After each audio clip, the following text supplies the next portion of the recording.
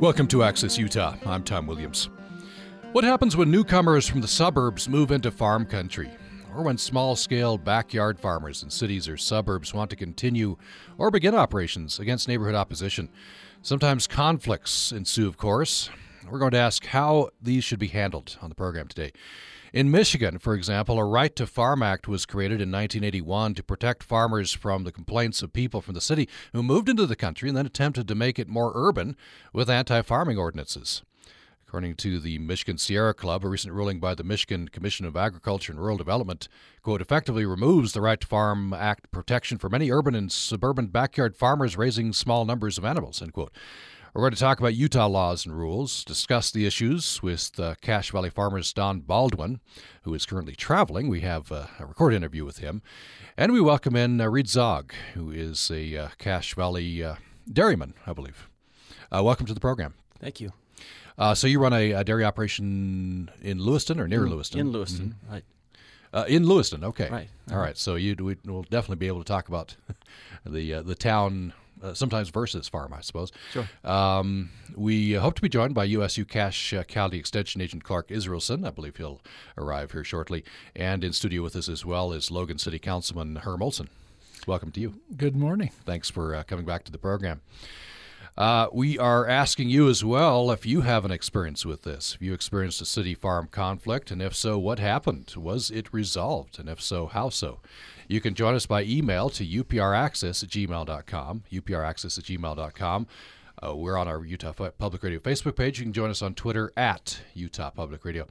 Let's begin with a brief recorded conversation. I recorded this several weeks ago with Don Baldwin, who is a dairy operator in the Lewiston area. Reed, I'm assuming you know Don. I do.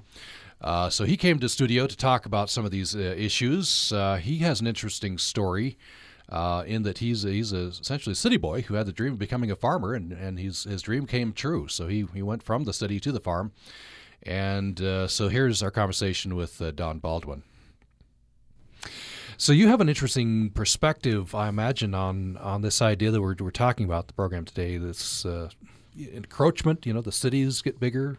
Suburbanites want to move out to where there's a little more land, and so farmers like yourself, imagine your land's been pretty rural for a long time. I think of Lewiston as pretty rural. I don't know if you're having any problems of this sort, people sort of encroaching on your land. Encroachment is beginning, and I think one of the things we need to understand is that let me step back in history for just 1 second. The first right to farm laws in the United States are actually much older than we usually give them credit to be. The first one was passed in 1622. When the Pilgrims landed at Plymouth Rock, they practiced a communal form of agriculture.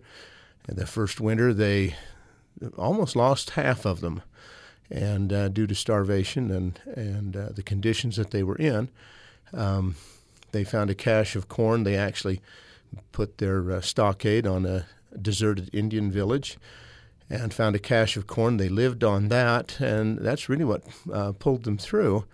The next winter was almost as brutal for them because they just didn't have the feed commodities to provide for themselves and their animals. And that following spring, William Bradford said, enough of this. We're going to privatize our communal form of agriculture.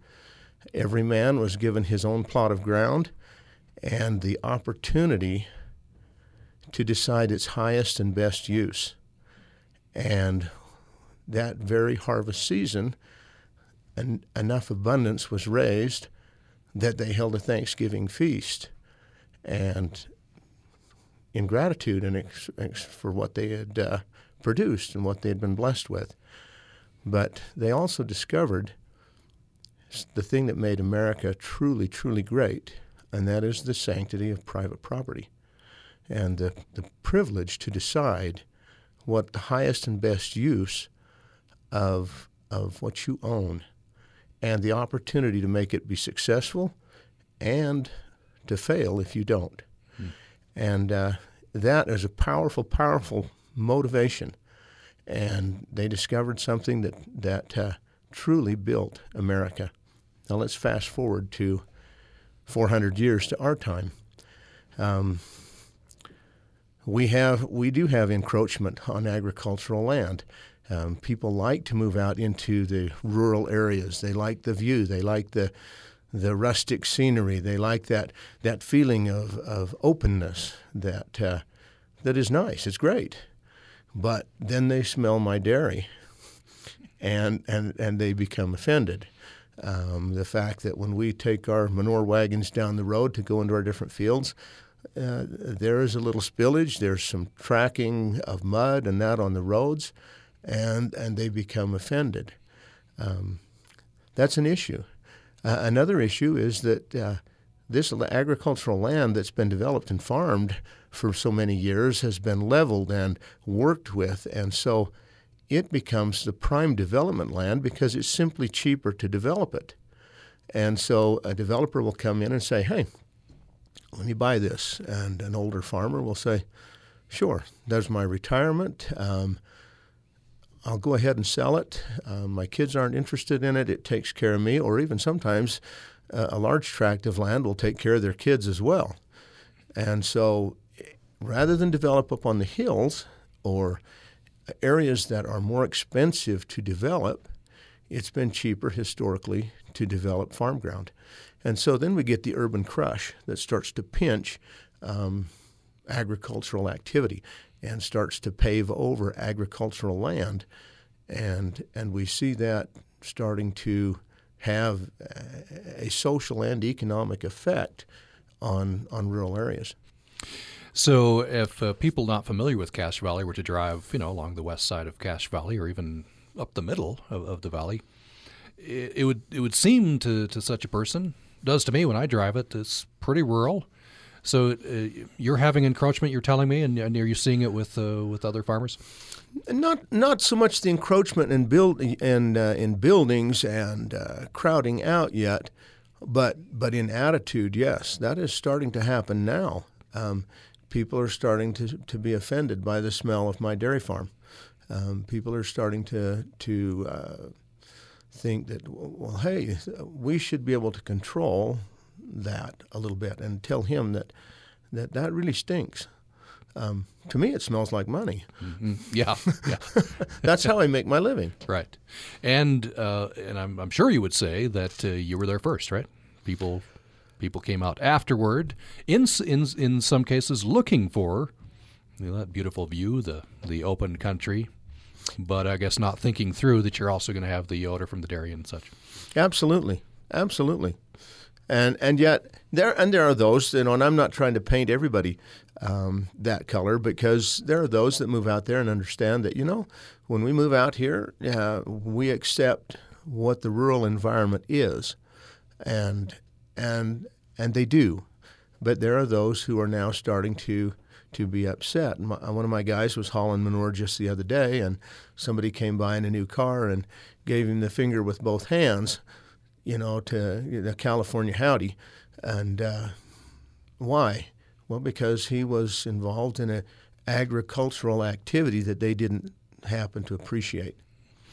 What's the remedy, do you think, if this gets worse? I'm sure, farmers be looking for a remedy. Is it planning and zoning on the local level? Is it a, right to farm law, maybe on the state level, or what's the remedy, you think? Back to the same premise that we started with at the very beginning, the sanctity of private property. That needs to be understood, and it needs to be enthroned. It needs to be loved and appreciated. And those of us who happen to have a bigger backyard than most, we have a responsibility to care for that and to try and keep the upkeep on it needs to be taken care of. But at the same time, we should have a very distinct and clear opportunity to decide the highest and best use of those assets which we actually do own. And there are property, and those private property rights need to be respected. So that's Don Baldwin. He is a dairyman in the Lewiston area, And he's outlining some of the issues we're talking about on the program today, these conflicts that sometimes happen when a rural area, a farming area, gets newcomers. Let me turn first to Reed Zog. Your operation's actually in Lewiston. You said we're a mile west of the main part of town. Okay, all right. Could you pull your microphone just a little closer to you there? Have you had any of these conflicts that Don Baldwin said he's seeing some changing attitudes from neighbors? I'm probably a little more unique. I moved to the area. Oh, you did? Okay. In 1996, and the reason for my moving here was that very issue. I lived in West Point, down near Clearfield, and that was a growing community, and I think that I needed to farm there and needed to expand, and didn't have acreage to do that. And at the same time, I was competing with the contractors who were coming in, buying up big plots of ground. Mm-hmm. And I really wanted to stay in that area, but I was having quite a bit of encroachment. To give you an example, one fall we raised grain corn, and to raise that grain corn, you have to let the corn dry down, and so it dies. And so here we come about Thanksgiving time or Halloween time, where people were decorating, and our whole property was surrounded with subdivisions. And we had some ladies go into the corner of the field and start cutting down corn stalks for decorations. Oh. And the police happened to see that, and they stopped and asked them what they were doing, and they said, well, it was dead and looked like it wasn't of any use anymore, so they just thought they could go and get it. Well, that's kind of the attitude that these surrounding people who moved into these subdivisions had. Also, another example is we had flood irrigation down there, and I would irrigate my crops with siphon tubes. And so what you do with the siphon tubes is you fill up the ditch with a certain amount of water, and it continues to have a full ditch, and you siphon that water into your rows on the crops. And I happened to see from my house, I was looking up through the field, and I see siphon tubes flying through the air. And what is going on? So I ran up there, and the kids from the neighborhood had gone and started playing in the ditch full of water and throwing those siphon tubes out. So they washed out the dam at the end of the ditch, and there was quite a bit of damage there. And so that was just another example. But the attitude, I think, of those who came in is the parents were, this is open ground, kids go play, be out of the house, go do whatever, and there was no understanding of the value of that property surrounding them. And so it got to the point with you where you moved your operation. Is that yes. what happened? Yeah. I needed to expand. I couldn't expand there, and so I began looking at other places, and I realized I couldn't hold it back. I couldn't hold that housing back. Where maybe if several years before, maybe 20 years before, if there had been some kind of agreement, with some planning to keep farming in that area, the ground was perfect for farming. We raised super crops there. Yeah. And this is, I'm sure these are issues going on across the country, as we've heard earlier in the program in Michigan. And we're going to take a brief break. When we come back, we'll bring in Herm Olson and Clark Israelson. We'll continue with Reed Zog. And we'd love to have your perspective. Have you been involved in one of these conflicts? And if so, how was it resolved? What do you think the law should be? The number is 1-800-826-1495. You can join us by email to upraccess@gmail.com, and we're on Twitter @Utah Public Radio. More following this brief break. The Be Well Moment is made possible by the USU Department of Human Resources Wellness Program at usu.edu/HR. How do you manage work-life balance? For many of us, life seems to have two speeds, fast and faster. The pressures at work are followed by the needs and demands at home. A recent study found that more than half of American workers felt overwhelmed by their workload at some point. Even so, 1/3 of those surveyed had no plans to make the vacation days they had available. No matter how energetic you may be, stretching yourself to the limit every day puts your health and happiness at risk. Frequent stress takes a mental and physical toll on your body. If you are often stressed out, you may feel irritated, worried, or depressed, and may have frequent headaches, backaches, or an upset stomach. A wise goal is simply to do what you reasonably can. This will help you strive for a balance between your work and home activities. If you can also manage to take time for yourself every day, you'll be on the road to a greater well-being. This is Dana Barrett for the Be Well program at Utah State University. Be well, Utah. BBC. BBC. Hello, I'm Ros Atkins. Welcome to World Have Your Say. Coming up on Outlook after the news, the Somali journalist who witnessed the murder of his boss. Hello, I'm Steve Evans. Welcome to Business Daily. Coming up, the big fight. This is Owen Bennett-Jones with NewsHour. The BBC is your gateway to the world, and this is your BBC station. Monday through Saturday afternoons at 3 on Utah Public Radio.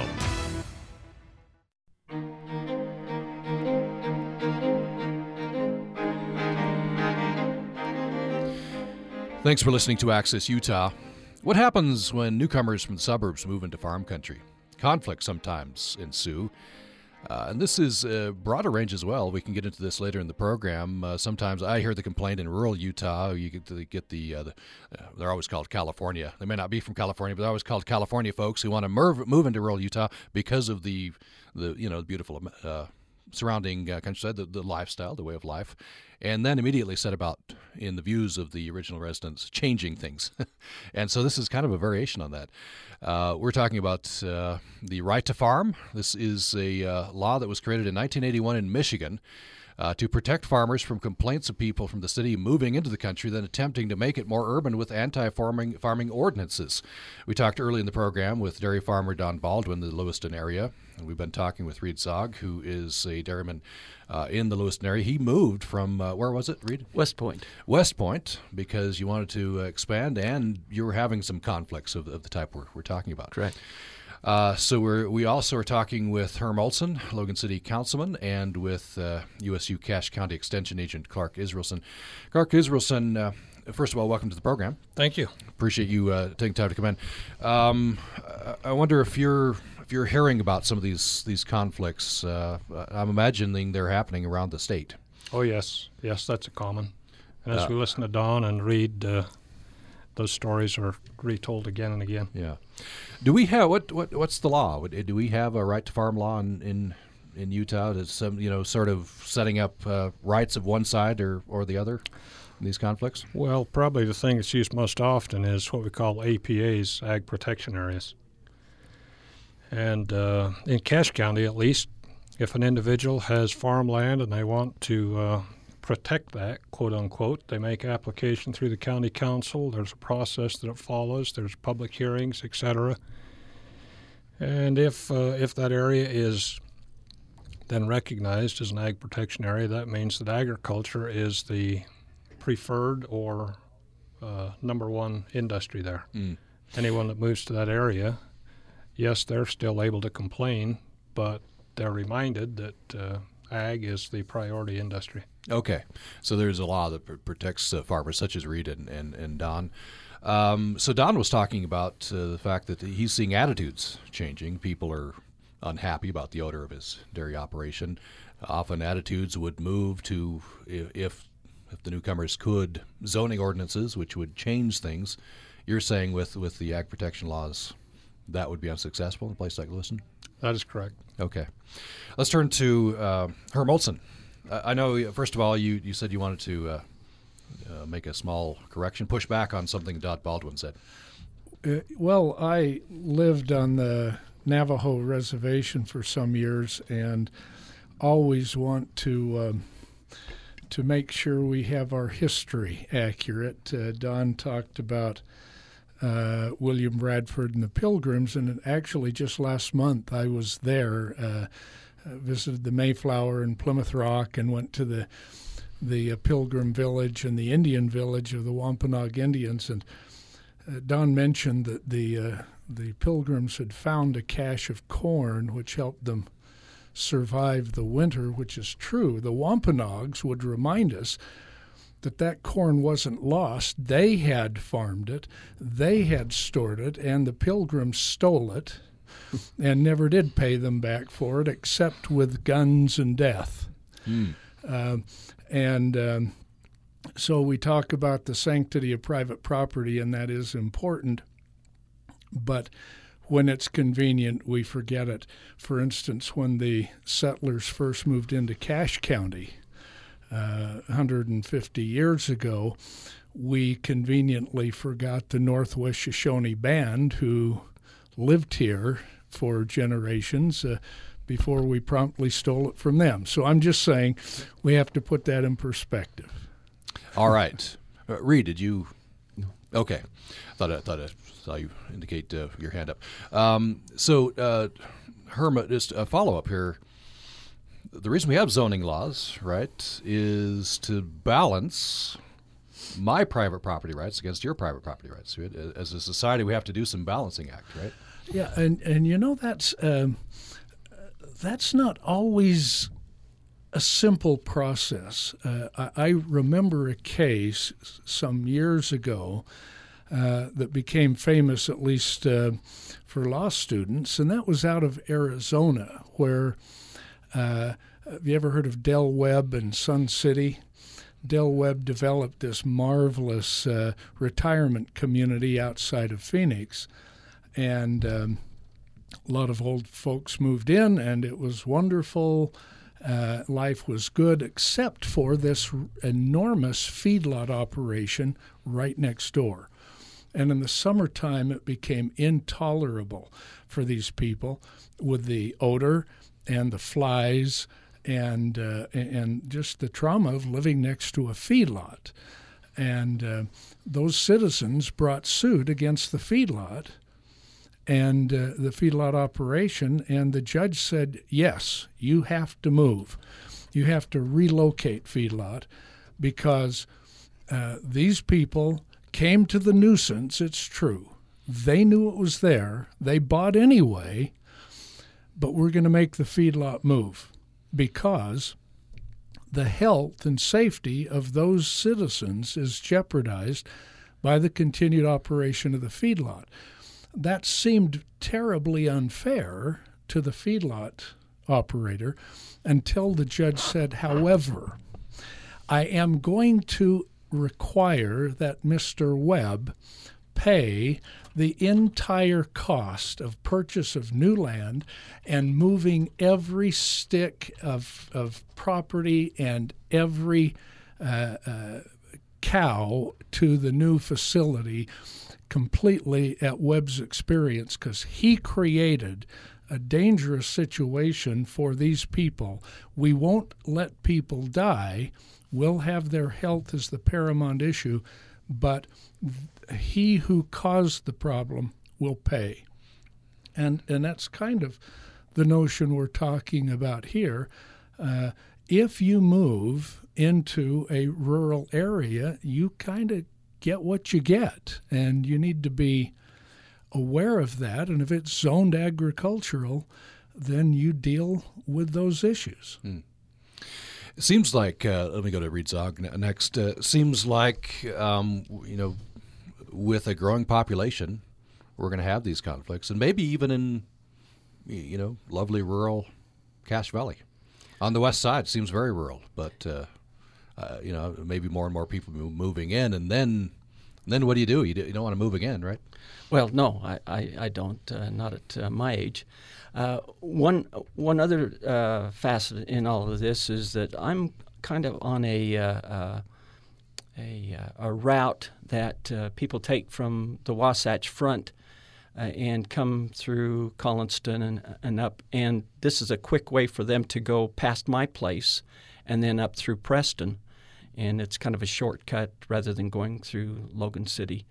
And so I get a lot of traffic from the Wasatch Front coming by my place. And so Don talked about hauling manure and having farming vehicles, tractors, and equipment out on the road. And these people, I mean, it's a 55-mile-an-hour road going past my place.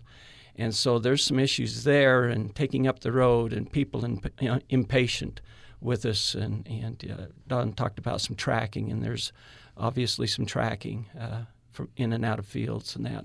So that's an issue that we have to deal with, and we try to be patient and try to do the best we can to keep things off the road as best we can. We try to work with people that way.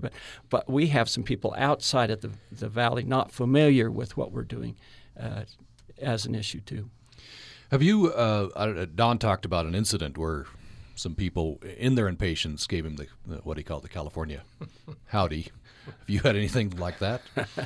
Well, I about got run over by a gravel truck. I don't know what he was doing, but I was on the tractor going up that road, and he came up behind me. He must have been distracted, but he just barely missed me. I saw him coming through my rearview mirror and hurried off the road. Otherwise, he'd have got me. So there's a lot of equipment, fast equipment, or machinery and trucks and that are a problem for us. Had a Facebook post. This is from Terry, who gives us the other point of view, at least on this term. She says, your guest just used the term, that was Don Baldwin, used the term, I'll blame it on him because she's negative about it. And Don's not here, so we can pile on. Said, your guest just used the term, quote, California howdy, end quote, with reference to an obscene hand gesture. I find that very offensive and feel it is this kind of attitude that makes things more difficult and makes newcomers feel unwelcome in this community. So that's the point of view of an outsider.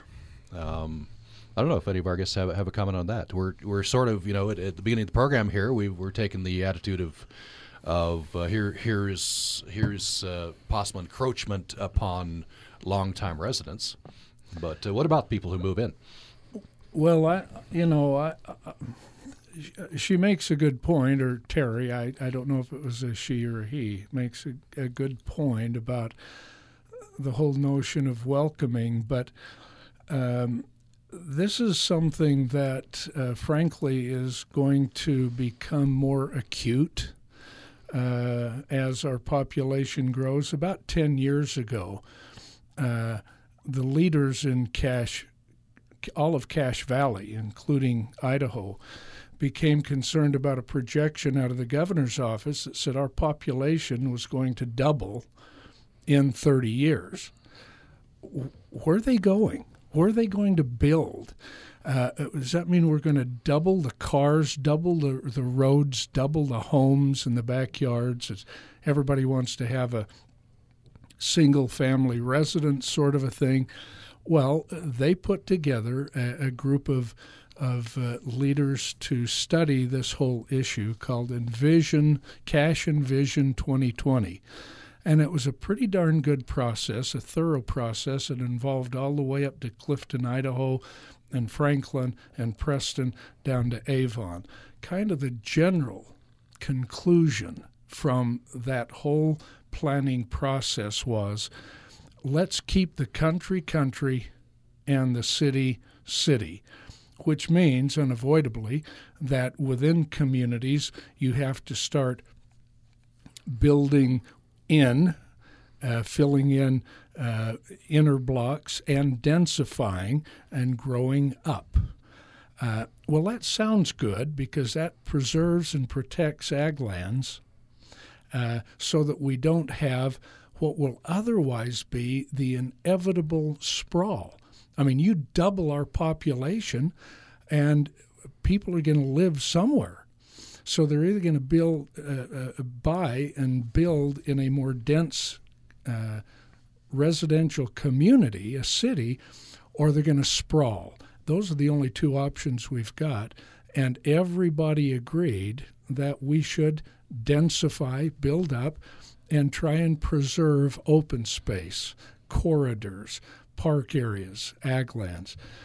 The problem is putting that into effect, because you have to have a determined city council, a determined Cache County council to keep the zoning in such a way that we don't just sort of trip into the sprawl notion anyway.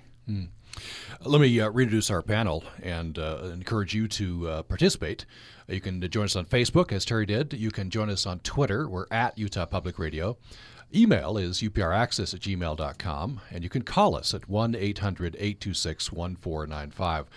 We heard earlier from Don Baldwin, who is a dairyman in the Lewiston area. We also have a dairy farmer also from the Lewiston area, Reed Zog, in studio. USU Cache County Extension Agent Clark Israelson is with us, and Logan City Councilman Herm Olson. Let me turn next to Clark Israelson. As we've heard Herm talk about some of these issues, and we have a plan, apparently, in Cache Valley to keep the city and keep the country, but he's outlined some difficulties here. I wonder, with reference to this law we have, which protects agricultural lands, there are probably places in Utah where at least there's a temptation on the part of some areas, I'm sure, to push back against that. You know, you get a critical mass of population, and then the people say, "Well, we like the idea of country, but we've got to have room." It happened to Reed, right? In I keep forgetting where you were. West Point. West Point. Thank you. So, Clark, I wonder have you seen instances this where there's extreme pressure put on this? Herm does make a really good point. We have 3 high schools in the valley right now. We'll soon have 5. I've been to those high school graduations. There are hundreds of students that walk across the stage. We're all happy parents and grandparents, and we're glad that they're here, and we want them to stay, but they've got to go somewhere. And so it is a dilemma. I have children of my own. I surely don't want them to live in my basement all the time. Yeah. So there needs to be some place to go. And as Herm talked about that Envision Cache Valley, I was a part of that, and we did spend a lot of time, and we have really made a valiant effort to try to come to some common ground and decide how to preserve ag and the economic benefit that it brings to our community. And the nice thing about ag is it's new wealth all of the time. We're not just shuffling papers back and forth, but it's new wealth right out of the ground. About $170 million annually just for Cache County alone. And then adding the multiplier on that, that's really pretty important to our economy. Not very many people realize that, but that's a big plus that benefits everyone. Also, when it comes to the cost, taxes that are collected for ag land as compared to services required, ag is really a good deal. Whereas with residential areas, yes, we do pay more taxes for our property and homes, etc., but the services required are much greater. So the net benefit to society is positive for ag and not so positive for non-ag. But again, what do you do? We need to cover all the bases, and that is not an easy thing. And so instead of us casting stones at each other and finding fault, we simply need to keep talking and try to find common ground. Reed, do you agree with that? Do you keep talking with your neighbors? That's the way to go. I think that's what we got to do. I think eventually it's going to be an education thing, and the more we can educate to those around us the value of farm and what it brings to the community, it's that trickle up effect really. That when they see the benefits of it, they'll get on board and say, well, this is a commodity value thing for our community, that we need to do all we can to help the farmers stay in business.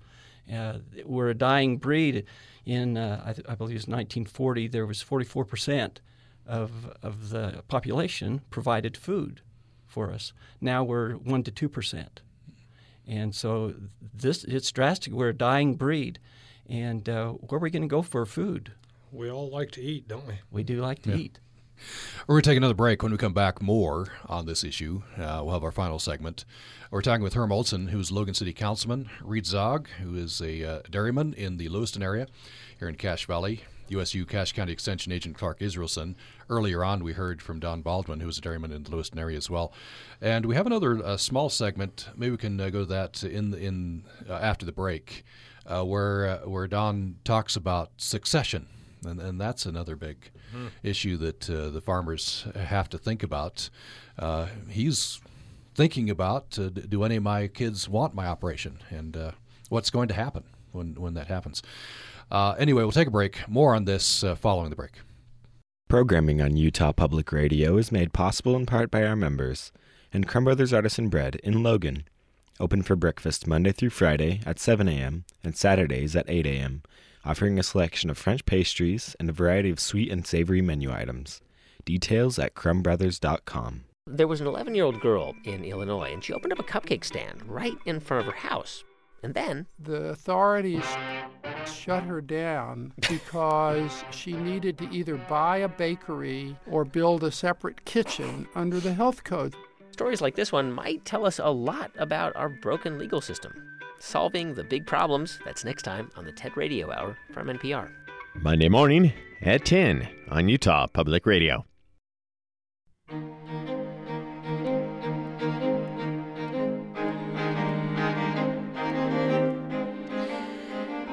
You're listening to Access Utah. I'm Tom Williams. My guests in studio are Reed Zog. He is a dairy operator in the Lewiston area. USU Cache County Extension Agent Clark Israelson, and Logan City Councilman Herm Olson. Earlier on, we heard from Don Baldwin, who is also a Lewiston area dairyman. We're talking about this conflict that happens when increased population moves people in, or sometimes by choice, people want to move into farm country. And then sometimes, having moved into farm country, they want to make the area more urban with anti-farming ordinances. That was protected against with the Right to Farm Act 1981 in Michigan, but lately, according to the Michigan Sierra Club, a recent ruling by the Michigan Commission of Agriculture and Rural Development removes the Right to Farm Act protection for urban and suburban backyard farmers raising small numbers of animals.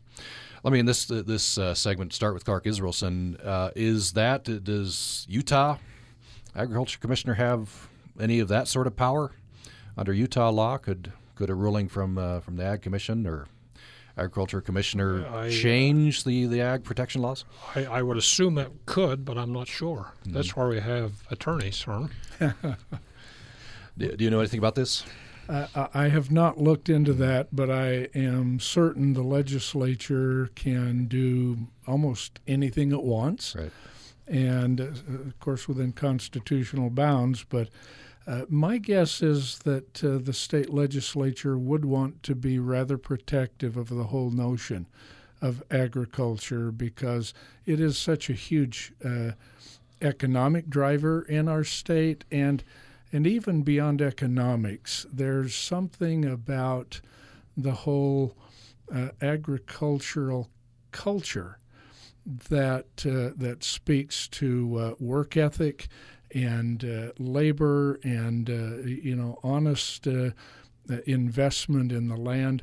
I don't know of any pending legislation, but I'm guessing that the whole agricultural notion would be somewhat protected. I want to follow up with culture. All you have to do with most Americans, you have to go back maybe 2 generations, maybe 3. And you've got a farmer in your line. And so we're a nation that thinks of ourselves still as farmers, I guess, even though many of us are very urban. And Utah, I think especially, many of us like to think of ourselves as farmers, think of ourselves as pioneers, that sort of thing, when the reality is becoming different, becoming more urban. Yeah, both of my parents grew up on farms, one in North Cache and one in South Cache. And interestingly, the very first opportunity they had to get the heck out, they did. My dad joined the Navy, and my mom came to town and worked as a waitress because you can say there's romance to the whole farming notion, and at one level there is, but it's gut-wrenching hard work. And some would say anybody that has any sense will get the heck out as soon as they can. Yeah, a great place to raise kids, I imagine. At the same time, I'm kind of glad I wasn't raised on the farm because I saw the work, or I heard about the work my mother did, who was raised on a farm. And then there are others who would give anything to be back on the farm. Right. Yeah. And it's almost impossible to do. Yeah, I suppose so. Yeah, it's dwindling. Before we close, Clark Isford and I want to talk about this idea that this is the specific conflict point in Michigan. Backyard farmers, people in suburban areas or urban areas that probably many of these areas were more rural and then the city grew in around them, who have, I don't know, a few chickens or a few animals. They're still wanting to do a little farming. The backyard operation. Do we have conflicts in that regard? We have an increasing number of what we call small acreage farmers in Cache County. Small acreage may be anything from a half an acre to 3 acres. And again, there are folks that have a job in town, but they still want that connection to ag. They want to be quote-unquote self-sufficient, raise what they can. Backyard poultry farming has become really a pretty popular thing in recent years. The big problem with backyard poultry are the roosters. They crow every morning. Mm-hmm. That annoys the neighbors. Mm-hmm. And so we do have some municipalities, even here in Cache Valley, that have a city ordinance that says, yes, you can have X number of chickens, but you may not have a rooster. Yeah. What has Logan done, by the way? Do you know? They have a rule about these? Historically, when I was growing up here in Logan on the island, my next-door neighbor had chickens and, therefore, roosters. And we heard them every morning, and we knew that was simply the way it was because they had the right to hold and keep small animals in their backyard, and did. Then those folks died, and new people came in and didn't want chickens, and it got a lot more quiet.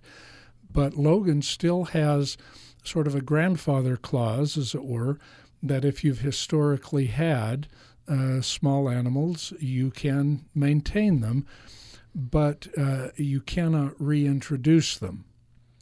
So if that's something you want to do, as Clark mentions, as my son did, he moved to Nibley, and he's got chickens and roosters and ducks and pigs on his little spread over there, and he loves it. But I think you'd run into a problem if you wanted to try and raise pigs in Logan City. It's not going to work. Yeah. It seems, well, we have a socially acceptable animals, I suppose. Dogs who bark and can cause problems, but you can't have a rooster. Well, Herm talked earlier also about health and safety, and obviously the health and safety of citizens is the priority of any legislative body. And so if we get a situation with a small acreage farmer where the number of animals exceeds a reasonable limit, there is a certain amount of waste and flies and things that go with that. And so, yes, there has to be a balance. I wonder, we're nearing the end. I wonder, to start with this with Reed, I wonder if you talk a little bit more about these potential conflict points. You said that maybe the best thing we could do, following up with what Clark said, is to talk to your neighbors.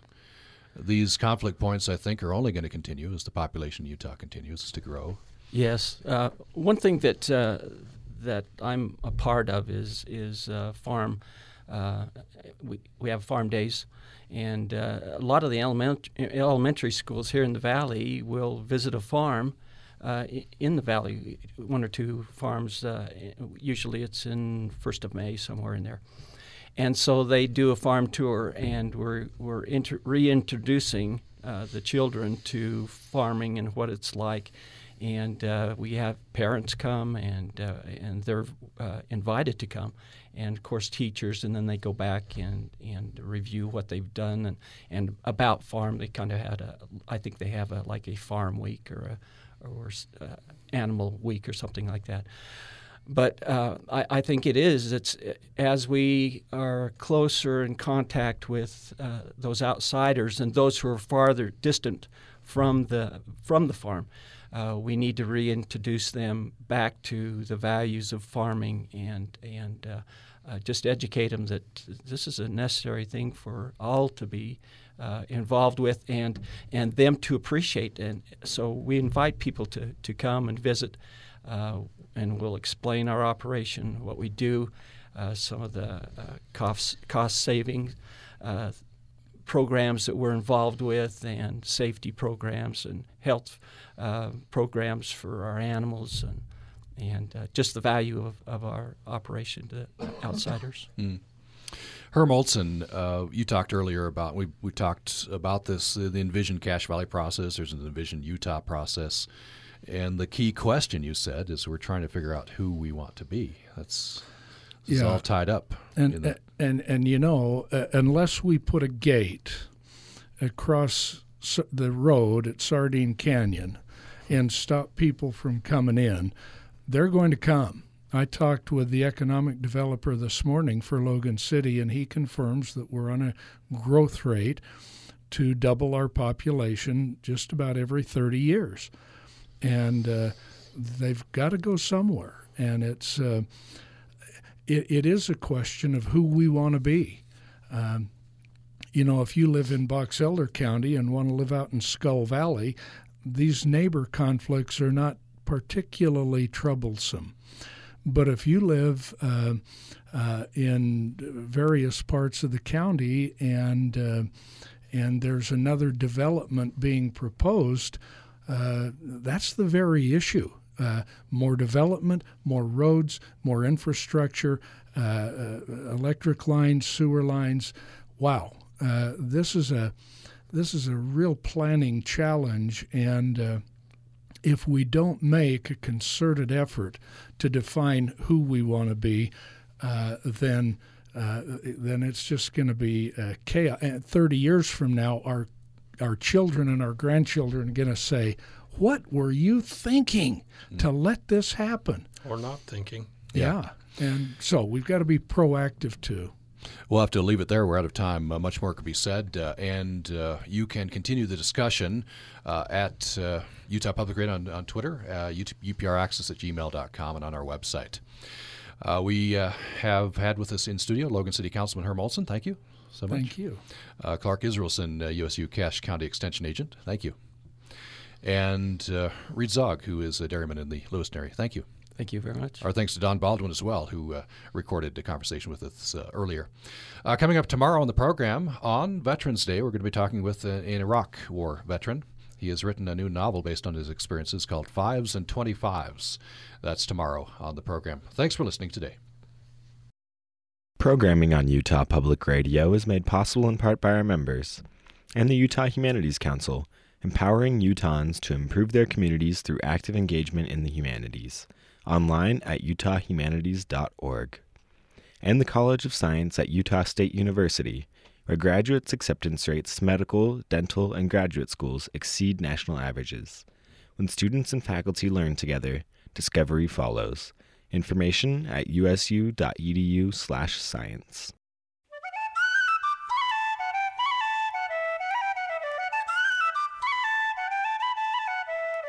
Welcome to Wild About Utah, a Utah Public Radio production featuring contributors who share a love of nature, preservation, and education. Hi, I'm Rue Mahoney with Stokes Nature Center in Logan, Utah. As winter approaches, I find myself anticipating the first really good snow, when our valley floors and mountain passes will be transformed overnight, relinquishing autumn's riot of color for glacial monochrome.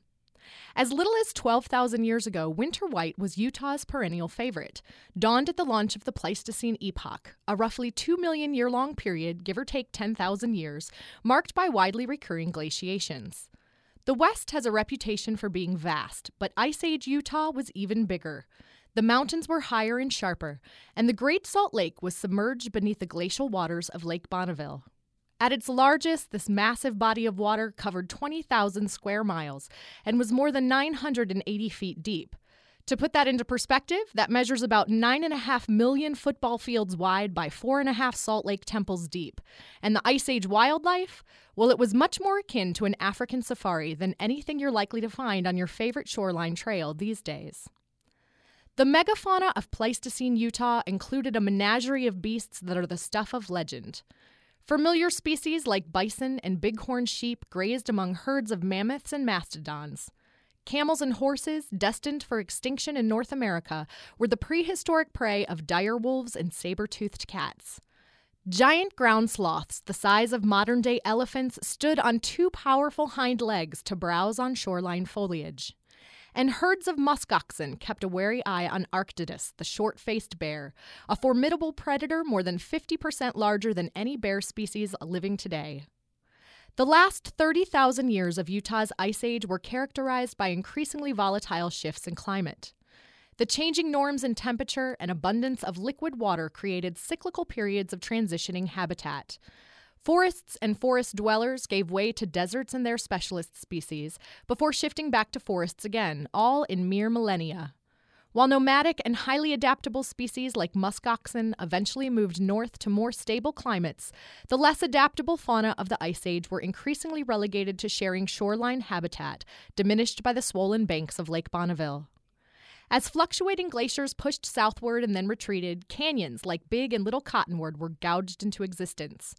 Spring and summer glacier melt carried an abundance of fresh water into the lake, sometimes sweeping along with it the remains of prehistoric animals that had not lasted through the winter, laying them to rest in shoreline deltas, where their fossilized remains are now uncovered from alluvial sediment. For many of Utah's most impressive Ice Age animals, the end of the Pleistocene brought extinction. Today, the ancient shoreline of Lake Bonneville is one of the most distinguishable geological features along the Wasatch Front. This bench, as it's now commonly known, is easily identifiable in cities all along the Wasatch, and frequently boasts fine homes and even finer views, which might go to show you that lakeside property retains its value whether the lake is still there or not. So as you enjoy a winter hike or cross-country ski along a shoreline trail this season, think about Utah's last ice age and how our rich fossil record with some of Earth's largest land mammals paints a picture of an even wilder West. For Wild About Utah and Stokes Nature Center, I'm Rue Mahoney. Wild About Utah is a production of Utah Public Radio. For transcripts and archived audio of Wild About Utah, go online to upr.org and click on the Wild About Utah link. Support for Wild About Utah on UPR is made possible in part by our listeners and the Southern Utah Wilderness Alliance, for more than 30 years working to preserve the wilderness at the heart of the Colorado Plateau. More about protecting Utah's wilderness heritage at suwa.org.